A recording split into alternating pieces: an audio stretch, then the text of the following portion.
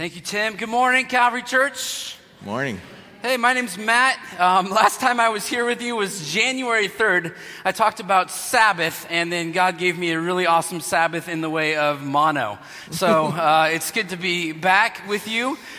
Here today, getting to celebrate a little bit with you. Last week, I celebrated an anniversary of mine. We are in a series called Better Together, and so I brought my best buddy, Eric Wakeling. Say hi, Eric. Hey, everybody. There we go. We're going to do this together, and hopefully by the end of this, you'll think it was better, but if not, then we're scrapping the whole series. I had an anniversary last week. It was April 9th, 2007. I was rolled into an operating room, and I had gastric bypass surgery. At the time, this is about what I look like. I was, there's debate whether I'm 5'6" or 5'7", but it's somewhere in there. But I was 301 pounds at that moment. And if you can tell, these clothes are the clothes that I wore. This was what I wore, and believe it or not, they were actually getting a little bit snug on me. And these were the clothes that I was wearing, and came out of that, and really after like lifelong struggle with just food, and that was just where I went for everything. And today what we want to talk to you about is our old way of living and our new. And there is no part of me, I keep these clothes as a reminder for me. And every April 9th, I just kind of take a look, and I'm thankful that that is something for me that was in my past. Yeah, isn't that great?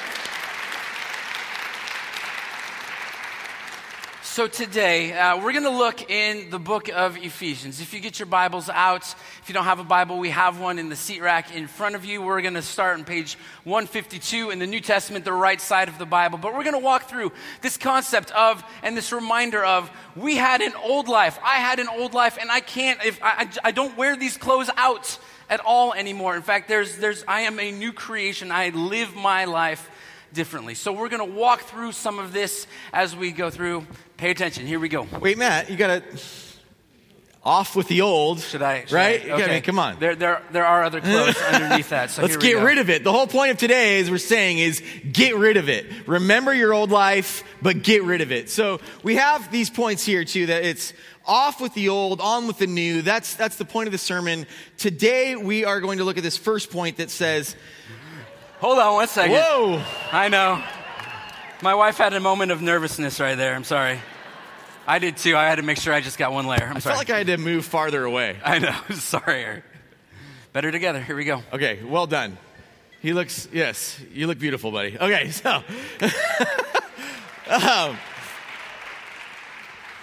And now, if you remember with the first sermon on Ephesians 4, just a couple weeks back, Ephesians 4:1, it's on the screen. It says, "Therefore I, the prisoner of the Lord, implore you to walk in a manner worthy of the calling with which you've been called." So we've been looking into this. How do we walk worthy? I want to walk in that worthy manner. And so what we look at here is that we remember your old life. We remember our old lives and the ways that we used to walk, but we don't walk in those ways anymore. So look at verse 17. So you should have your Bibles out by now. If you scroll down to verse 17 there, it says, "So this I say, and affirm together with the Lord, that you walk no longer just as the Gentiles also walk."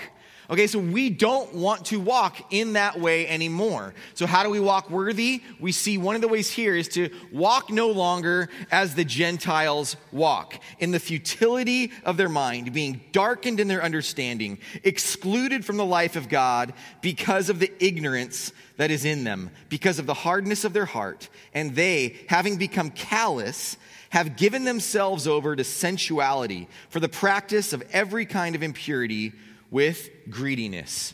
All right, so we see all of that, and if we want to say walk no longer as the Gentiles walk, I feel like we should look into a little bit of, well, so then how did the Gentiles walk? And in that time, you have all of these people who are coming to know Jesus.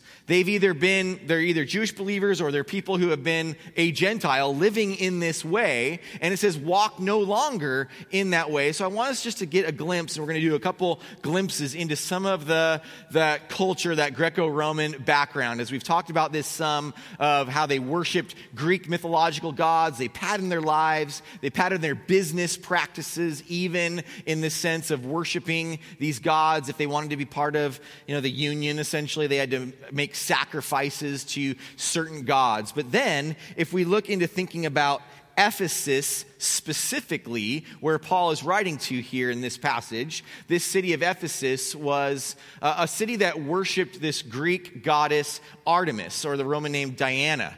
Now, this Greek goddess is a goddess that's known as a mother goddess. Fertility, sexuality were the things that she would be part of. And we learned, even as Matt and I went to Turkey about a year ago, which is where Ephesus is, we learned more even about before sort of Bible times, back into this really, I would say, is a demonic stronghold of this mother goddess worship. There's one called Kibbalah and some others that were, I believe, this demonic stronghold that was taking place in that area of all of this fertility, sexuality, forms of worship. Now, one thing that's kind of horrifically interesting is that in Ephesus, it's estimated that they had about 1,700 brothels, houses of prostitution. Now, the population at the time was somewhere around 250,000 people. And they think that 25% of the population were slaves. And the vast majority of those slaves served in some sort of sexual manner, as well as whatever else they did. And it's just unbelievable what's going on in this culture. They also had these times, there was this whole patron-client relationship thing, kind of like if you were to take a client to a Lakers game or whatever, okay? Well, there it just gets ridiculously out of control, this patron-client relationship, these heads of houses. Now, in Ephesus, there was also matrons. It was a strong, because of Artemis, there was a strong, just women had a strong role in this place, which is so different than anywhere else in the ancient world. And that's even part of why you'll see in all the writings in the Bible that talk about, women submitting or, being silent or not usurping authority or these sorts of things. Those are all written to Ephesus specifically. And so you can see some reasons why they were even saying some of those things, because it was very difficult for them as the early church started. Now, within all of that, within that patron or matron-client relationship, they had something called the symposium. Now, you might have heard that word symposium or symposia before, where you think, oh yeah, isn't that like a conference or something where you share ideas and people, share speeches and knowledge? Well, no.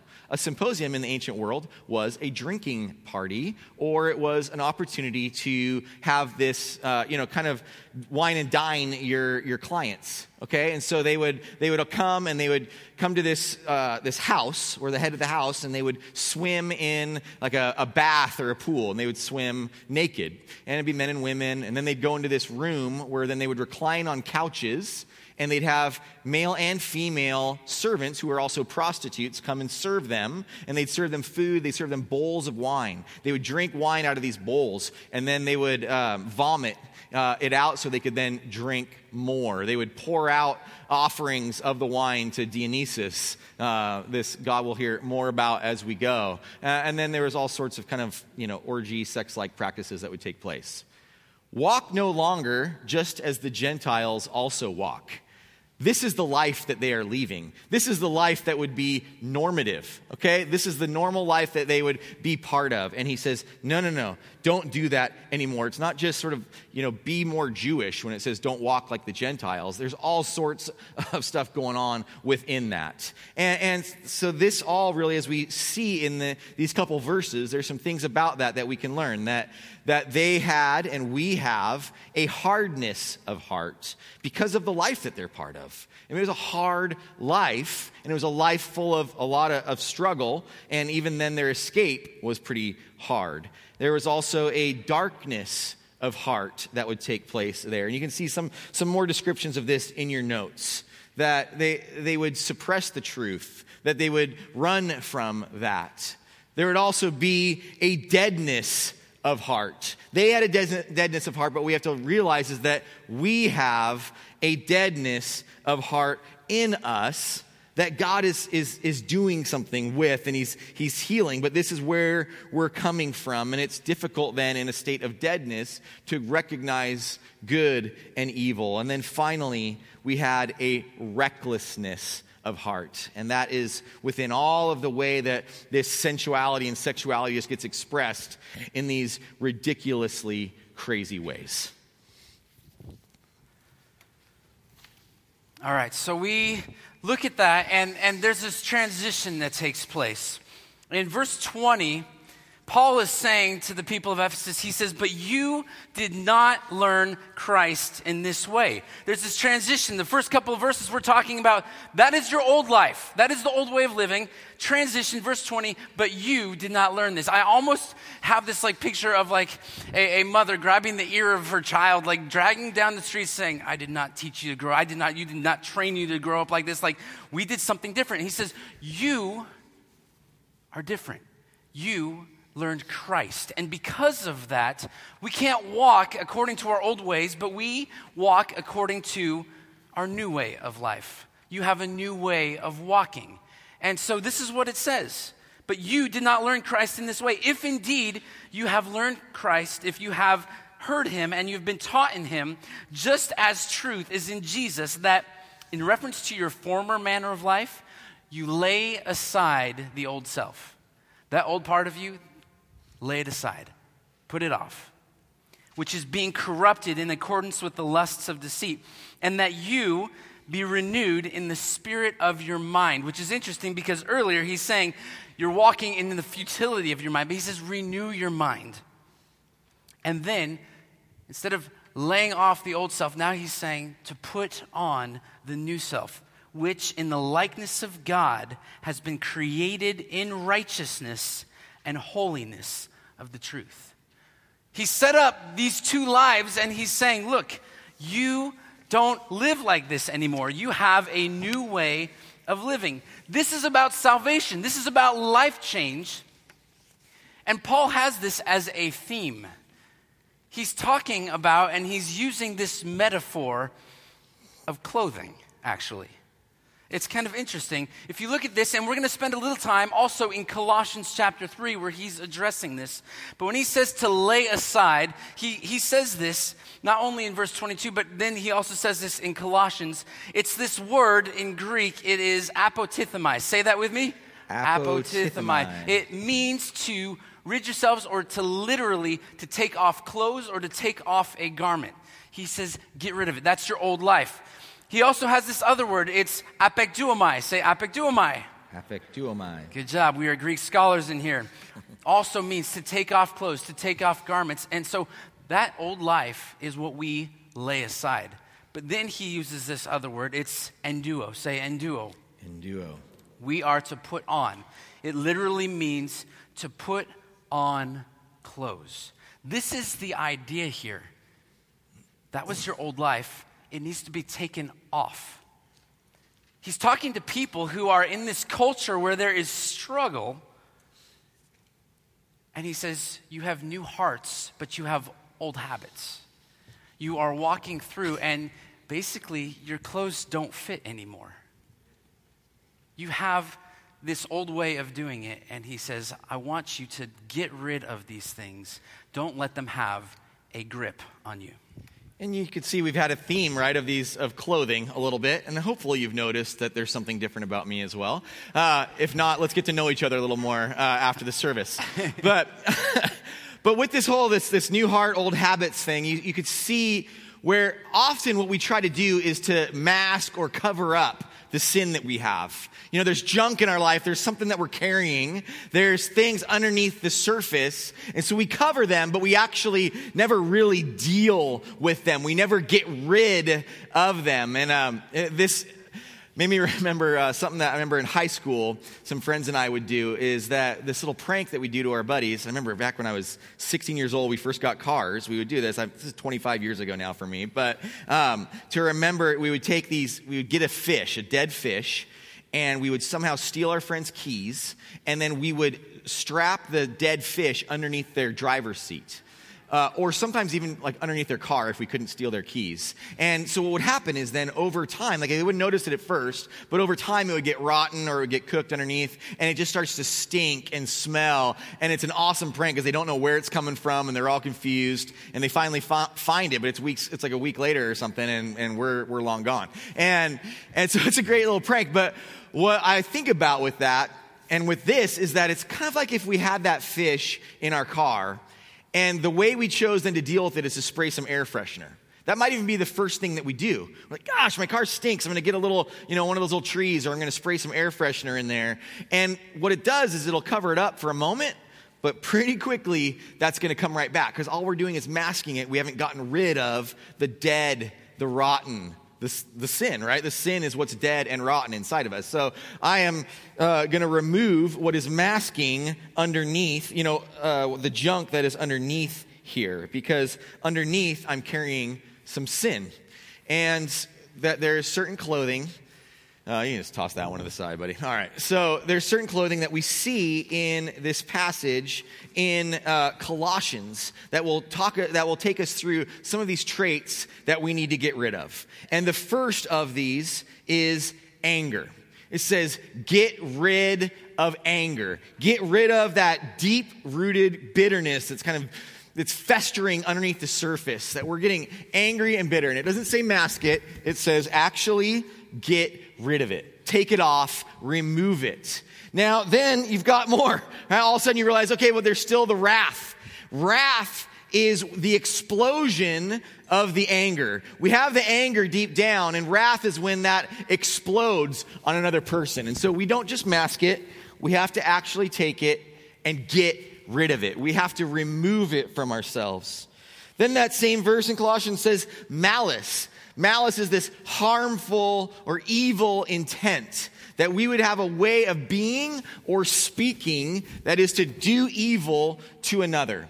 Now you could see in a lot of these, it has to do with how we talk, how we speak, and how we treat other people. The root, issue going on with this passage is you see that you've got people who are treating others as less than themselves and then speaking poorly of them.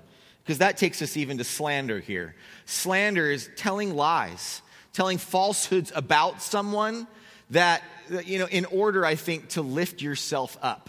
Maybe you've seen that in the workplace where someone, maybe you, I don't know, has then spoken ill of someone else so that they can get ahead. That is slander. And he says, get rid of it. Take it off. It's all clothing language being used in this passage. And then you've got this abusive speech or abusive language that is used to cut or tear down other people, where we know that the scriptures say that what we're to be about is to build others up. So we hurt with our words. That's abusive language. That has no place in the church. That has no place for us as believers. So we don't mask that or cover that up. We get rid of it. And then finally here we have lying. Now don't worry, I've got one more underneath here, okay? So I'm not that confident yet. But Calvary Fitness, Monday, Wednesday, Friday. But lying is this other one, right? Just where we know lying. We're going to talk more about lying even next week in as we continue in this passage in Ephesians. But lying, telling falsehoods. You know that Satan, one of his primary attributes is that he's the father of lies. And so we don't want to share attributes of the devil. So get rid of them. We want to get rid of them completely. Now, what we don't do is just get rid of stuff and then just not put anything else on, right? We want to be ones who would then say, no, now I need to take on what is good, what is Christ-like. How we know that this is supposed to be about building others up or caring about others more than ourselves. Our speech being good words, eulogos, good words about others. And so we take on these good words. And the first in this passage in Colossians is compassion. We want to be people who are full of mercy, full of God's grace, people who show that to other people, that see people, what's really going on, and have compassion for them. We put on compassion. We then take and we put on kindness.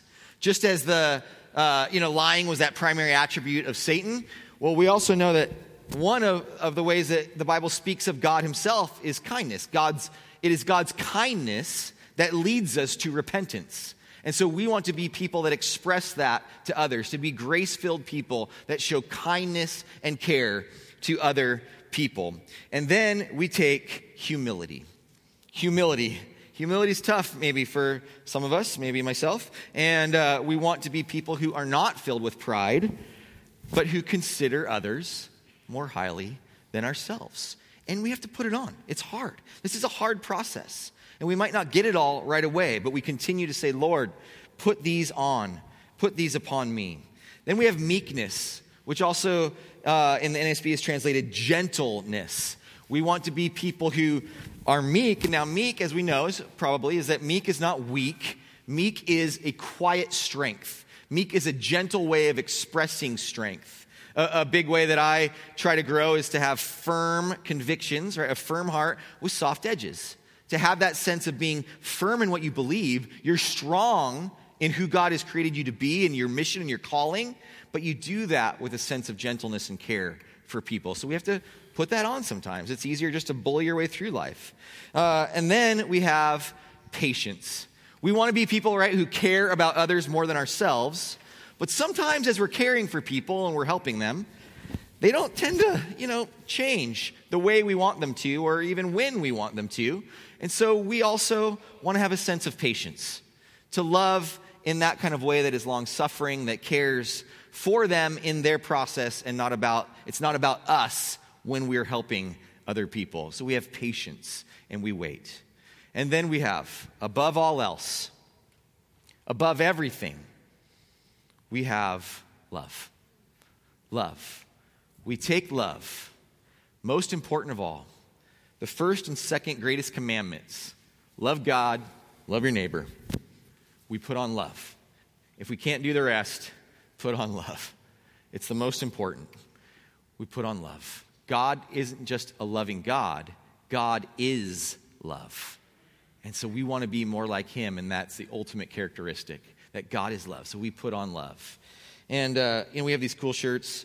I think it's kind of cool. You don't have to wear it with 6 others underneath. But we do have even some of these available in the lobby today. We'll tell you more about that as we go if you'd want to get one. So it's pretty cool. So how do we do this? Is it really that easy? I think the struggle for us as Christians is that we want to take these things off. There are certain garments and there's certain clothing that doesn't work, and so we struggle. But how do you actually do this? How do you take some of these things off, and how do we put others on? And so we want to walk through this for a second. What is incredibly interesting to me is that Jesus does something amazing in his life. He has a friend named Lazarus. Lazarus dies. He's dead for 4 days. Jesus comes and he raises him from the dead. But look at what happens in this passage. It says, when he had said these things, he cried out with a loud voice. Jesus is standing basically in this cemetery, in this place where the bodies are, and he says, Lazarus, come forth. And the man who had died, which is Lazarus, he came forth, and it says this, bound hand and foot with wrappings, and his face was wrapped around with a cloth. He's basically a mummy. And he gets up and he starts walking. And what does Jesus say in response to this moment? He says, unbind him and let him go. I believe that what Jesus is calling us to do today, what we're supposed to be paying attention to, is that Jesus is calling us to this life where we take off our grave clothes. That old way of living, those are your grave clothes. And he says, I've set aside for you a divine wardrobe. And this is what I want you to wear. Now, if you go on and you look in Colossians, he's exhorting the people of Colossae. He's saying, look, live into this life. Put these old things off and put these new things on. This is your new way of living. And in verse 17, it says, whatever you do, whether in word or deed, do everything in the name of Jesus. Now, we're talking about this language of clothing, and we have to see what's going on. When we went to Turkey last year, it's basically in every single town there is a theater. It became like this running joke, like, oh, another theater. This is like the theater tour of Turkey. We saw a theater in every town that we went. This is a theater, and it's the most well-preserved theater in all of Asia Minor. It's in Aspendos, and it's toward the southern western side of Turkey, and you see this wall in the background. It's called a skene. It's the fun, interesting, nerdy stuff that you learn when you go on a trip like this. But right here on the wall, there is this kind of tribute to a god. Now, Eric mentioned him earlier. His name is Dionysus. This is actually a close-up. This is Dionysus at the theater in Aspendos. He is the god of theater. He is also the god of wine and drunkenness and sex. And this is the connection here. Everywhere you go. Now, we go to this theater in this place called Pergamum. It's up to the north, and this is the steepest theater in all of Asia Minor. It's like 110 feet from top to bottom. It seated 10,000 people. But we stood up at the very top, and our leader, Brad Gray, who we have taken a lot of what we're talking about this morning, is stuff that we learned in these moments on this trip. Brad went down to the very bottom. And he said something that was familiar and unfamiliar at the same time. He stood at the bottom and he shouted out this. Number one, to prove that the acoustics in these places were amazing. But secondly, he said this: let whatever is done, whether in word or deed, be done in the name of Dionysus. And we said, what? He just exchanged some words. What we learned was that in every theatrical production in the ancient world, before they would start the production, somebody would come out in front of the audience and say those words. Let whatever is done, whether in word or deed, be done in the name of Dionysus. He is the god of theater. There's a connection here that Paul is trying to make. Just off to the side, this is Pergamum from a different view. You look off to the side, and there's this structure. It's actually a temple. It's a temple to Dionysus. This is the only place where they actually see the theater and this temple. They're right there, and they are connected. I want you to hear what Paul is up to and what he is doing here. He is making a connection, not only about clothing, but when he's talking about clothing, and he is talking about this concept of let whatever is done, let it be done for Dionysus, he's using the language of actors. Those who take off clothing and put on clothing to play a new part. And the people there would have known it. And he's saying, look, pay attention. I don't know if you know this, but the word for an actor is a hypocrite. Now, our context, when we think about hypocrite, we think this is something really bad. A hypocrite to us in our culture today is somebody who is covering up. They have something bad, and so they are trying to cover it up with something good, but it's not really who they are. But if you were an actor back in that day, and if you were a good one, they'd say, wow, he is a good hypocrite. It's this idea that we put on something that maybe we don't have in order that we can see and experience a transition, a transformation of that thing becoming real. It becomes a new reality for us. So when Paul is saying, put aside the old and put on the new, he's saying, you might not have it, but put it on. And as you put it on and as you wear this, you will change. There will be a transformation in your heart. There will be a transformation in your life. Now, you look, and if you were to walk around the streets in that culture during that time, it would look like it was really fun. It would look like there were parties, and there was all of this stuff going on.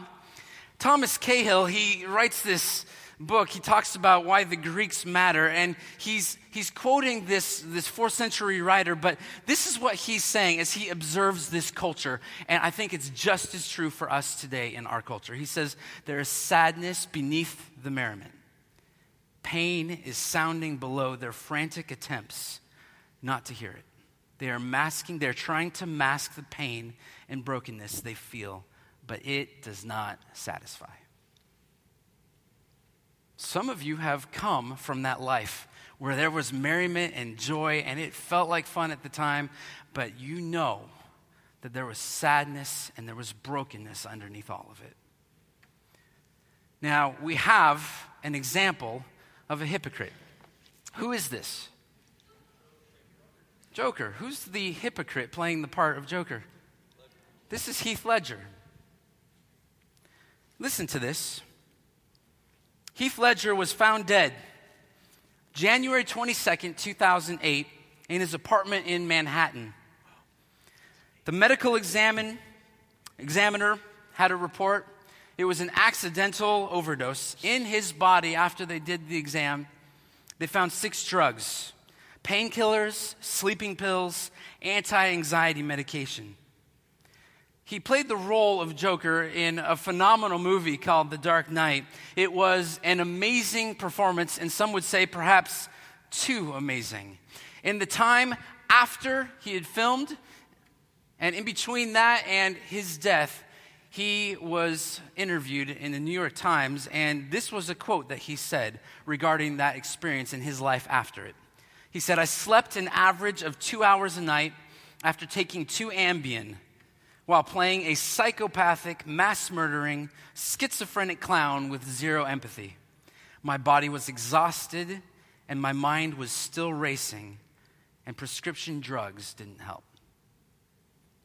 Heath Ledger became a hypocrite. He put on this role, and the role overtook him. One of the eerie things is that somebody who played the Joker before, a guy named Jack Nicholson, after he had heard what had happened to Heath Ledger, he was asked to respond, and he said this: "Well, I warned him." He said there is something about that role that changed him. He took on that role in such a way that it ruined him. We're calling you to do the opposite. If you struggle with compassion, put on compassion. If you struggle with kindness, put on kindness. If you struggle with loving people, put on love. And it is the work of the Spirit of God that will transform your life.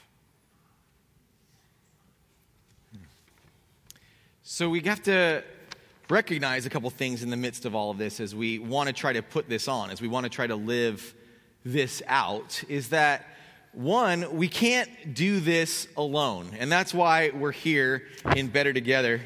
You got the clicker, my buddy? Okay. Let's get rid of the Heath Ledger shot. Okay.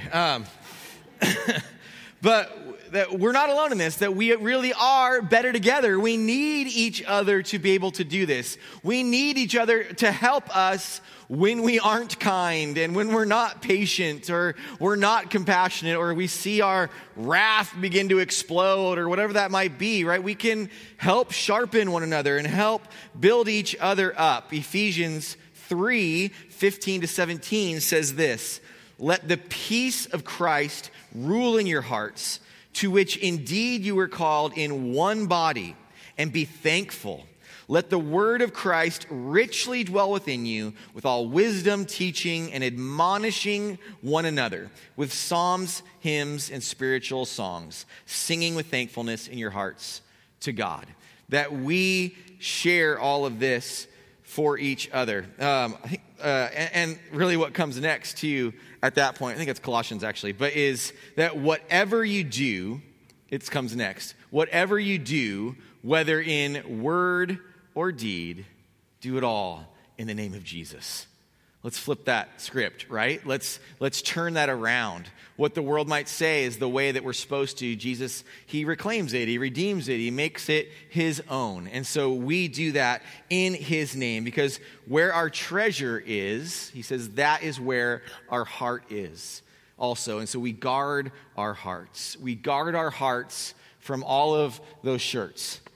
We guard our hearts from letting those things creep in and become part of who we are, we get rid of it, we remove it, and we need each other as we do that. Because one part of all of this, too, is that it's this whole thing of we want to hold the world and we want to hold Jesus at the same time. You know, we want both. We want all the ways of the Gentiles, right? And then we want Christ at the same time. And he's like, no, you can't do that. You can't have both. That's living that sense of a lie. That is the struggle that got the people of Israel in trouble with over hundreds and hundreds of years, was compromise, that they would compromise themselves. And there's a great thought that says, you have nothing to offer the world around you because there is nothing different about you. And there's a check there for ourselves, right? And we need to help each other as we do that. And so the challenge that I want you to consider, the thing I want you to think about as we begin to close this time is, what's your shirt? What's your shirt that you need to take off? What's the shirt to get rid of and to throw to the side? And then what's your shirt that you need to put on? Maybe there's more. Maybe it's not one of these traits in Colossians 3, but maybe it's something else, and maybe it's something different, or maybe it's more than one. But whatever that is, to begin to consider, Lord, what would you want me to get rid of? Is it that sense of pride, or is it wrath, malice, anger, abusive language, lying, whatever that might be? And then, Lord, what do you want me to put on? And put on, above all else, put on love. So as we are going to transition now, we're going to have a time of worship. Some more time to be able to consider these things, to pray about that, to sing songs of worship to God together as a family. And you'll also have a chance to come to these stations that are around the room. And at the stations you can give your offerings to the Lord as you come to those and worship Him in that way. You can remember the sacrifice that Christ made on the cross. As we take communion, as we receive that, as we eat of the bread, we remember that He gave His body for us. And as we drink from the cup, we remember that He shed His blood for us, but that He did not stay dead, that He came back to life again, and that there is power in the resurrection. And we remember and celebrate all of it as we participate in communion with the Lord. And then we also have a chance to pray with folks. We'd love to pray with you, people available at the prayer points, to pray with you about any of these things that are going on. So let me pray for us now, and we'll sing and worship and praise God for what He's done. Oh, Lord God, we thank you for your word. We thank you for your incredible example, Lord, through your sacrifice, through your love, through the way that you have modeled what it looks like to be a God of love. And Lord, may we put that on. But Lord, I pray that as we know, we can't do this ourselves. That it is your Holy Spirit that gives us power. It's your death and resurrection that gives us power and purpose, Lord, that makes it all even matter. And so, Lord, we remember here now that you laid down your life. Lord, that you do the work. You get rid of the junk and the sin in our life through the cross. Thank you, God. We thank you for that. In Jesus' name, amen.